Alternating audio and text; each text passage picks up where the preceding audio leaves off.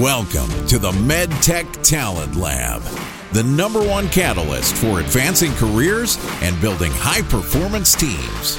Sponsored by the Anthony Michael Group, helping companies secure in-demand talent in regulatory affairs, quality, clinical, engineering, R&D, and other areas for medical device, digital health, diagnostics, and other organizations across the U.S. life sciences sector. Here's your host, Mitch Robbins.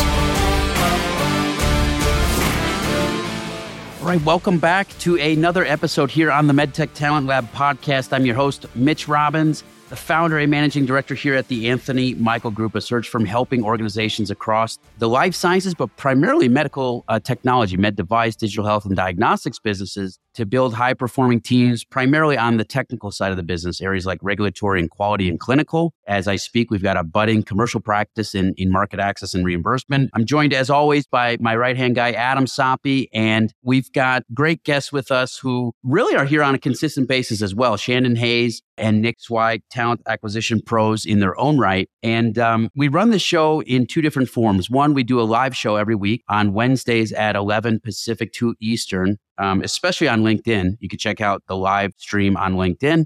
And then I have a recorded version where I'm able to have the honor and privilege of hosting best-in-class leaders straight from the industry to hear their stories and trials and tribulations on all things talent related as well. Today, guys, we're going to jump in. We're going to really, I think, collectively give a state of the market. What's going on with the talent market at large? What are we seeing between the four of us right now? And really maybe field some feedback that we've been getting from the candidate pool as to what they're experiencing too, and maybe try to make sense of it all. How's that sound, guys? Great. Sounds great. So let's jump in. Nick, I want to turn it to you for a minute. Offline, you were just mentioning that the latest Radford data came out. If you would, for those that are listening to this, that first and foremost don't know what that is, would you explain at a high level what Radford data is, and then maybe try to give us a summary of what you read from the newest data that was released? Yeah, absolutely. So there's a number of different salary data warehouses that essentially provide reports and data around benchmark compensation for various different functions. Radford's and Mercer are the two that I'm most familiar with and tend to be the most reputable based on my own experience. And Radford comes out, I think, every quarter or so, or every 6 months or every year, depending on your relationship with them. And we just got our refresh data. We, as I hope most companies are using market data to make decisions about offers. And I was surprised that I think in the first time I've been using data from these two sources, we saw it go down. Not by a lot. It's not a remarkable difference, but the fact that it did tick down was really a bit of surprise because it just hasn't done that typically. And my guess is it's probably related to the massive spike up it went up. I think we saw almost 12% increase year over year into 22. And my guess is it's starting to settle back down, but these are the tools that companies use to determine, okay, what is a senior manager finance supposed to be making in the life science industry in my location, publicly traded, my company size, right? It's all filtered so that you can get data that's truly appropriate and comparable to your own organization so that you can make sure that you're competitive or over competitive if that's your recruiting strategy. Nick and Shannon, in the history of you guys working in talent acquisition, how accurate would you say that you found these data sources to be when it comes to comparing to real-time, salaries that you're seeing, in the market from candidates? I think that they're fairly accurate. There are certain fields, like when you're looking at tech roles like software engineers, where those can fluctuate pretty rapidly at times. But in general, it gives you a range. And it's, like Nick said, there's a lot of different filters and it's really accurate data. The last couple of years have been a little wonky because of the pandemic and things like that. But in general, these are really accurate sources for companies to use to help benchmark salaries and compensation packages. I'd agree completely. And I'd say, well, first, I would also say that it is a lag metric, right? So this is not a measure of the market today. It's a measure of the market about 6 months ago, because companies have to provide that data for them to aggregate it into that report. What it tends to be bad at is those real-time events, things that are happening that are causing a change in a rapid way. So for example, I want to say it was 2017 or 18, the Seattle area saw a fairly quick spike in the cost of living, housing in particular, and companies to compete had to start marking their salaries up pretty rapidly. And that didn't get picked up for quite some time because companies would need to hire people, have them work there, and then provide that data. So, but for the most part, nationwide, I would agree that they're fairly accurate. And, I wouldn't use it as the be all end all, but it's definitely a data point you should be using, a hiring manager or HR department should be using when deciding compensation. I think Adam would be hard pressed to disagree with me that as third-party headhunters, we've been pretty pessimistic about that as a data point. But I think you guys have given a fair and accurate picture in the sense that it is a lag metric. And I think that's probably been our biggest beef, is that what was a year ago or what was a year and a half ago is not necessarily present day, reflecting present day, specificity. And I was just thinking as you guys were talking about, hey, look, this is a benchmark that you can use in your decision-making process for salaries. There's companies make a decision of, do we want to be positioned as an organization that pays in the 75th percentile? Do we want to be an organization that pays in the bottom, 0.25%? Do we want to be right in the middle? What do we want to do? So I think this probably gives, like you guys said, a range, and then companies have to make a decision of how do we want to position ourselves, and then maybe make case-by-case decisions within that as they work through different searches. Would you say that's a fairly accurate representation of how it works on the inside? Yeah. Yeah, and to your point, Mitch, the work and the space that you and Adam work in, these are really great benchmarks. They're guidelines.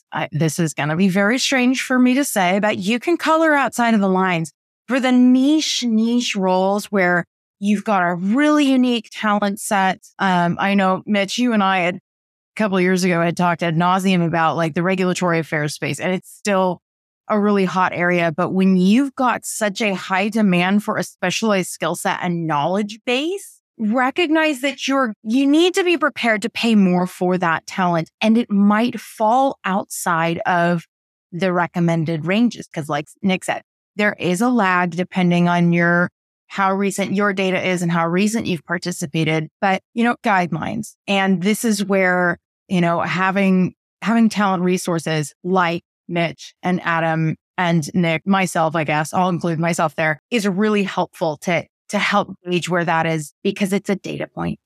There's a lot of factors to consider sometimes. And sometimes it's pretty cut and dry. I was going to say too, and to piggyback on what Mitch said, I think our biggest frustration was, especially early into the pandemic, where, in a normal flat market, this data is great. Even if it's 6 months behind, it's pretty close, right? But that was literally world changing. Everything changed overnight. And then people are going back on, hey, this is how it used to be. Well, one, now you're competing nationally. You're competing against people that live in San Francisco Bay Area, Boston, Cambridge, really high expensive, high cost of living markets, because everyone can work remotely.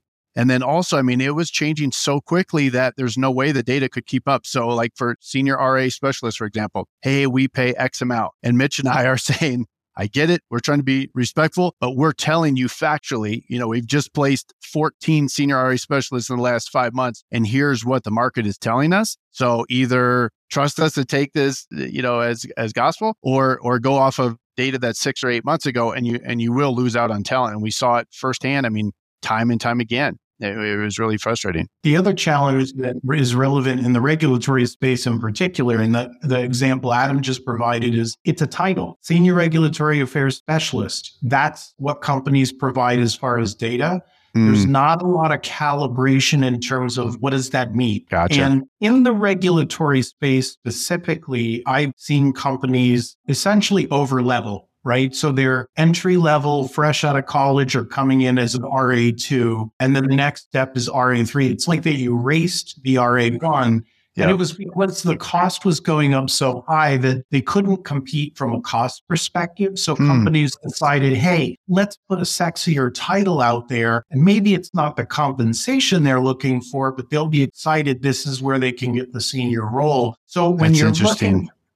so when you're looking at the senior regulatory affairs line in the data, are they true seniors or are they not? And it's probably a mix. And so that has the effect of deflating the actual average because it's not necessarily apples to apples. That's I don't think interesting. that happens normally, right? Yeah. But in areas like human factors engineering, health, economics and outcomes research, regulatory, that is one of the tools in a lot of these companies' toolboxes to bump up the level to be more attractive from title. That's cool. That's interesting. So, guys, as it relates to data points, let's talk about what's going on in the market at large right now. You just mentioned that the salary data came out. Adam, if you don't mind, I'm going to turn this to you first. You talk to so many candidates for so many roles on a weekly basis, and I think that you can start to draw some themes as to how the market is moving. What do you say? Yeah, and I just posted about this, and it's anecdotal right now because it is so fluid, right? Like when we look back in 3 months from now or 6 months from now, we'll say, hey, the average interview process took 3 steps and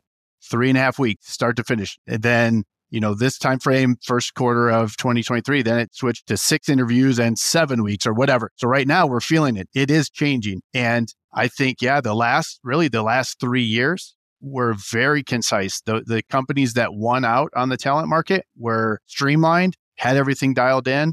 And now we're seeing a lot of start and stop, a lot of false starts, a lot of what I would consider extra interviews. Every headcount is getting extra scrutiny. So you're fighting even as a hiring manager to keep that headcount from going on a hiring freeze or something like that. So it's a really bizarre time. I think from that standpoint, interview processes are getting stretched out further. Companies are less decisive right now. They're like, I don't know what to do. I don't want to make this the same better. From the candidate standpoint, oh yeah. I was just going to say that part again. You said companies aren't sure what they want to do. They're less decisive. Yeah. And they don't want to make a mistake, right? You never want to make a mistake, but you especially don't want to make a mistake if this is your one chance to hire on your team for the next 6 months or year or whatever. You've got to get it right. So then they kind of get paralyzed, paralysis by analysis. And then it's weird on the candidate side. A lot of when I ask, hey, what is a compelling reason to look outside your company right now? What's a motivating reason to interview? It's almost as a defense. They're defensive. They're just doing it because they feel like they have to. They've seen, they're on LinkedIn. They see all the layoffs too. So they're like, things are pretty good. I'm just really kind of getting some feelers out there. And so then it's more of an education. Well, you can do that without going through the actual interview process. And so you really have to flesh out who's not an active candidate, but who's a serious candidate and who's just kind of going through the motions with 3 or 4 other companies, just so that if all hell breaks loose and they get their numbers called, then they have some momentum. So that it's a really, twofold. It's a really weird time right now. I would second that. I feel like companies are really sitting on their hands way more than I've seen in the last almost 3 years. 2 years. Yeah. 2 to 3 years. Yeah. Geez, 2020 was almost 3 years ago. That's right. Yep. Good point. Yep. So it's and it's slower than I have seen in that amount of time. And I think it probably does come down to maybe some angst and wanting to make the right moves and people wanting to protect their own jobs by making the right decisions. I think that financially, the business is being scrutinized way more than it has in the last, couple of years. What's frustrating, I think, from our perspective is like, okay, if you're going to employ a headhunter to help you, somewhere in that decision-making process, you've committed internally that, yes, you are hiring for this role. So then if you're going to hire for this role, let's remember that, no, you don't really have the luxury to sit on your hands for weeks on end and not make a decision, because there are other companies that, even though it may not seem like it from the LinkedIn headlines, there are other companies going full steam ahead who are trying to hire that exact same type of talent. Yep. So for those of you listening, I would encourage you that, yes, I don't blame you for taking the time to do your due diligence and ensure that you have the budget and the capacity to bring on folks. But if you are committing to that, then make sure that your hiring process is very similar to what you had to do in the last couple of years. But that's a great point, Mitch, too, because we've heard that how many times now in the last 6 weeks, from a hiring manager, hey, here's your compensation, it's off. Well, there's been a bunch of layoffs. Or, hey, we're going to do this. Well, there's been a bunch of layoffs, basically telling us, go find some of those people that are desperate for a job. And it doesn't correlate. Hey, today February 9th, Disney announced they're laying off 7,000 people. Is of one of those 7,000 people a senior RA specialist that knows Asia Pac? Probably not. So it still doesn't matter. To what Nick's point was, this finite niche skill set is still in high demand, and you can't paint with such a broad brush. If it's a entry level role and it's lower standards to get in, yeah, great. You're going to have it's going to be a flooded candidate market. You probably will be less likely to pay a premium and stuff like that. But if you're hiring for those hard to fill roles, the market doesn't really, I don't think it's as favorable as you might hope it is. Someone posted something about, hey, laid off talent doesn't mean that talent is on sale. Yeah. It's good. It's true. It's true. Yeah. That doesn't, because, okay, let's say that you're able to lowball somebody and the market turns back. What is that person going to do? Person's going to walk out the door and take a different job, right? Yep. And how satisfied is that person going to be long-term when your whole goal is how can we not only build a best-in-class recruitment process, but a retention program? Right. And that kind of, contradicts that whole Defeats element. the whole Shandon, thing. Nick, what do you guys say? What do you see from your own companies? And do you agree with anything we're saying? Are you not seeing it? What's your opinion? Oh, I definitely agree. I would say, and I wouldn't necessarily say my own perspective in my company, because I think we're pretty thoughtful about exactly what headcount we need and why. But you've got company after company, executive after executive going out and saying, oops, we overhired, right? And so I don't hold it against companies for having that trepidation to dive in and make offers if everyone around, all of their peers are saying, oh, we overhired. But it's interesting, they say perception's reality, right? And the perception you have when you get on LinkedIn is that everyone has been laid off, that the market is flooded, right? But we see that jobs report that very clearly shows that is not the case with record unemployment lows. But I don't think companies are necessarily seeing that, right? They're seeing the layoff notices and the concerns, the financial challenges that a lot of companies have had. And they look inward, and I don't blame them. I'd probably do the same if I were in an executive role. Yeah, 3.4%. We haven't seen that unemployment rate since we landed on the moon. January's jobs report was 538,000 or something like that. It was an insane number. Yeah. It crushed everyone's expectations. So yeah, to your point, consider that holistically too, in addition to the headlines of layoffs. Well, and we're coming out of it. I feel like we're still coming out of this pandemic, right? So we've got a couple of different factors that I think add to the uncertainty that we've already addressed. But also remember, if a company's on a fiscal year, odds are they could still be putting the finishing touches on the budget, and headcount that had previously been open, I find that from my experience that there tends to be that uncertainty from hiring managers, am I going to get this headcount yanked or whatever that is, but it can be in a bit of a gray area like January, February, because those budgets are really getting fine-tuned and finalized. So I think that could be a part of that slowdown in terms of decision making. And while it's frustrating, it's a tale as old as time for recruiters. I don't think it's unique to this time period, but those core fundamentals that we've always talked about. Be clear on what you want and why you're doing it. I was going to say too, that's a great point, Shandon. If your fiscal year if you can hire somebody and onboard them on April 3rd, I think that's the first Monday in April, you can still interview now. It's February 9th. It's process is going to take 2 to 6 weeks. They're going to turn in a 2-week notice, and then you reverse engineer into your first week of April anyway. So keep the line moving if that is indeed the case. Yeah. And if you are a hiring manager that is uncertain about, the state of your openings, what you just said, Adam, is brilliant advice.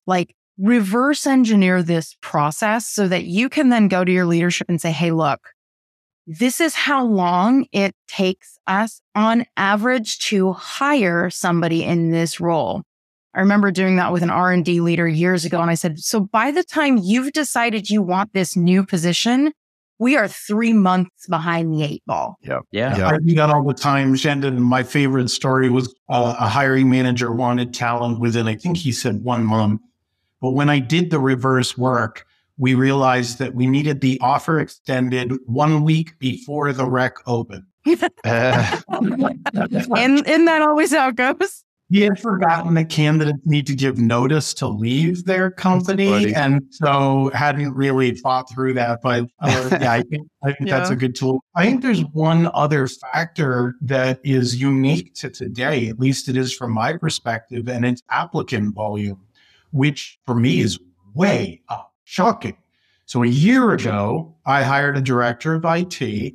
I think I got one applicant, right? And that's fine. I'm a recruiter. I went out and found a great person, no big whoops. A year later, I post the exact same job, admittedly different company in a different financial situation. But I think I got something like 70.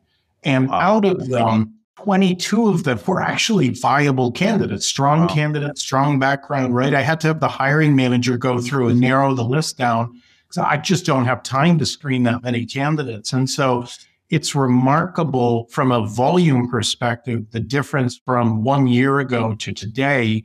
And I think, Mitch, what happens is noise, right? And so, the companies think, oh, good, now we can hire a free candidate, a candidate that doesn't come with a fee. And they get overwhelmed with, 22 different candidates. Now they're running 5 or 6 through the interview process instead of 2 or 3, which is weird. Well, that'll drag your process on for months. Yeah. And they keep watching the applications that come in. Sorry, not to interrupt. And we're like, oh, this one's good. It's like, but you're at the final interview stage with 2 phenomenal candidates. Yeah. Yeah. Yeah. Build your bench for next time, but lock something down. Yeah, exactly. Mm-hmm. Yeah. Whereas if nothing's coming in and you've got a candidate you like, it's a lot easier to just pull the trigger and say, let's rock and roll. You don't have the carrot being dangled every 5 minutes, as the new applicant comes in. Mm-hmm. Yeah.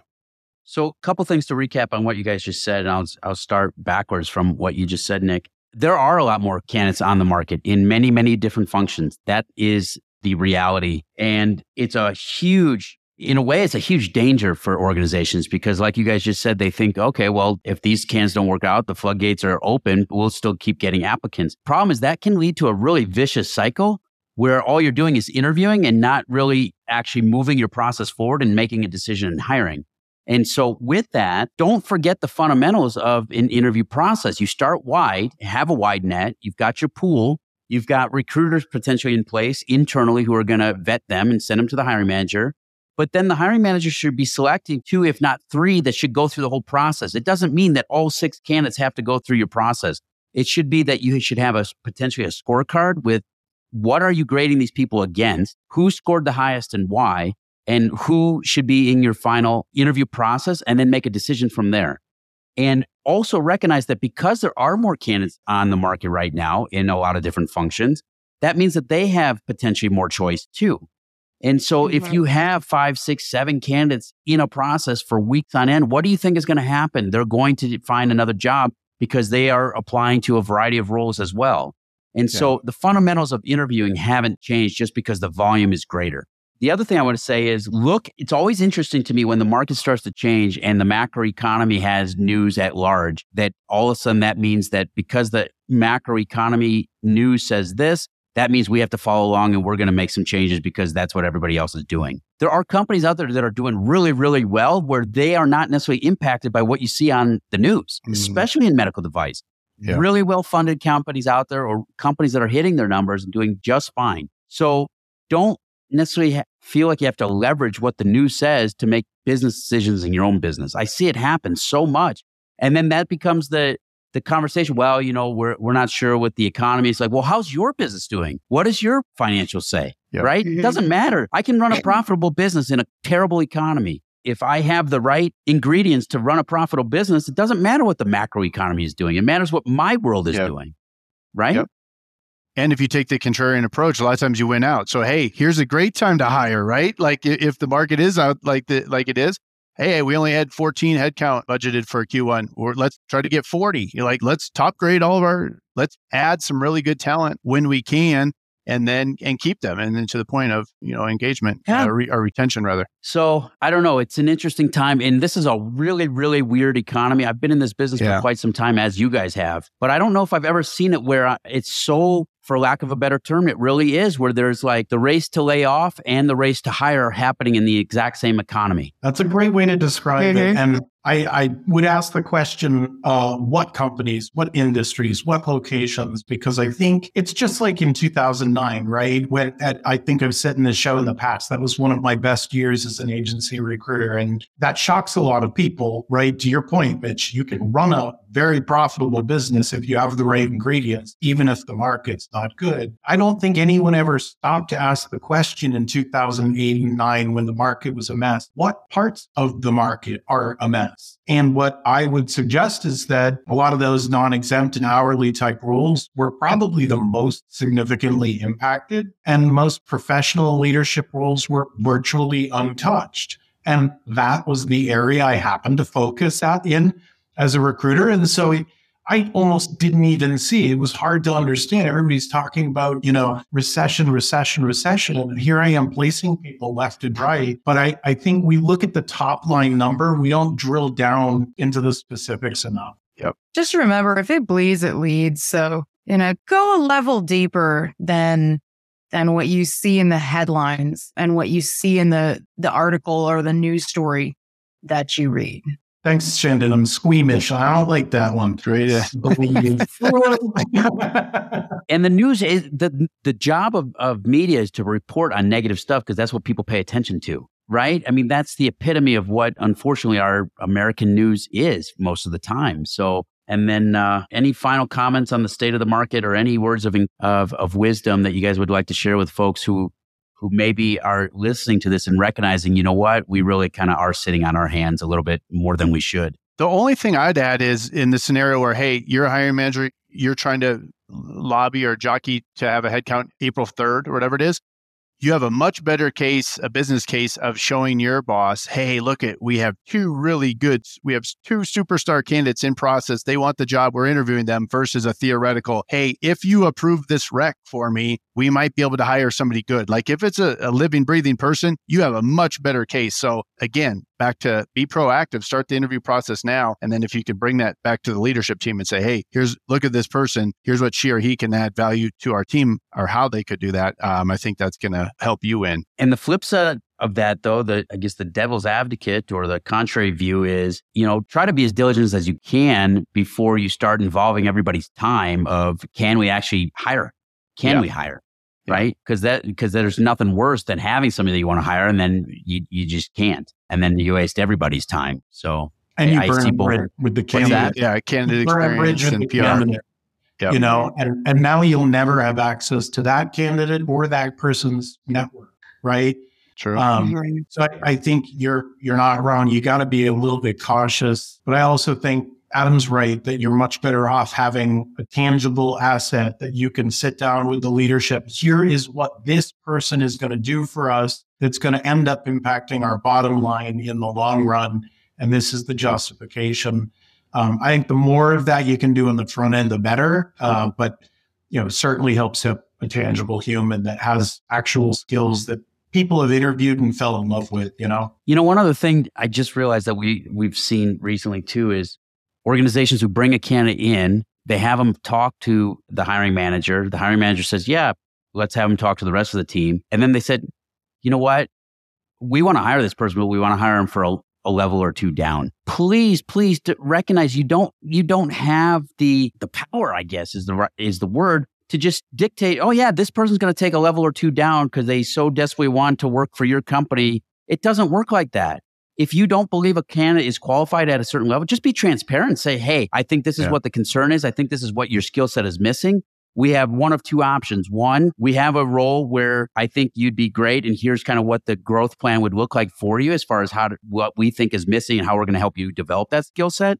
Or two, this isn't the right time. Here's why I think it's not going to work out. We're going to set you free. Please come back to us because we really do believe that you could be a great asset to our organization in the future. Yep. Don't wait till the last minute and throw a surprise at the candidate. It worked so terrible with that person. I would even put yourself in their shoes. How would you feel if that happened to you? You've worked really hard.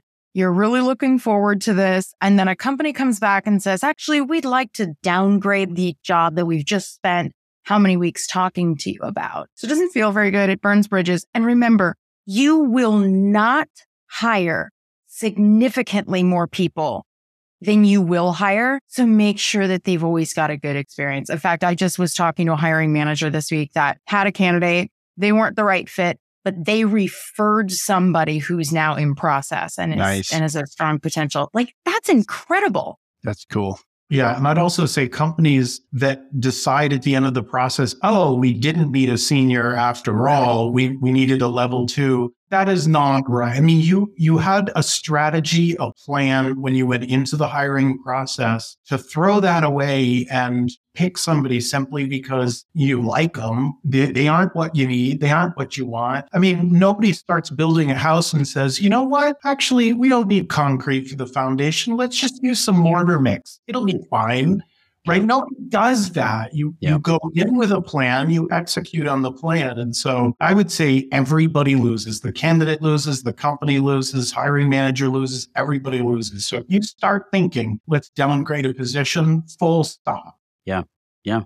And that means, and it comes back to too, that two things happen. One, the hiring manager closed their eyes, crossed their fingers and hope it'll just work out in the end with some sort of position. Or two, the hiring manager didn't do a good enough job vetting up front. Does this person actually have the technical acumen or the experience that we need at this level? Because if they did, they shouldn't have talked to the rest of the panel. It should have been stopped right there. And I get fired up about that because it's like, why would you take weeks on end to get somebody through an entire panel of people just to say, actually, we don't want to hire you for this role. It's a different role. Somebody knew way before that was the case. You can tell it's a hot button for all of us. We're all fired up. Right? Yeah. Which is why you guys are on our show. You fit right in. So nonetheless, guys, thanks so much for being here again this week and all the weeks that you are here. You add so much value to the show. Adam, thank you as always. We'll be back next week live in living color at 11 o'clock Pacific and 2 o'clock Eastern on Wednesday with the live stream on LinkedIn. So thanks so much, guys. Have a great week. Thanks for listening to the MedTech Talent Lab podcast. For more content-rich episodes, log on to theanthonymichaelgroup.com or subscribe to the show on your favorite podcast platform.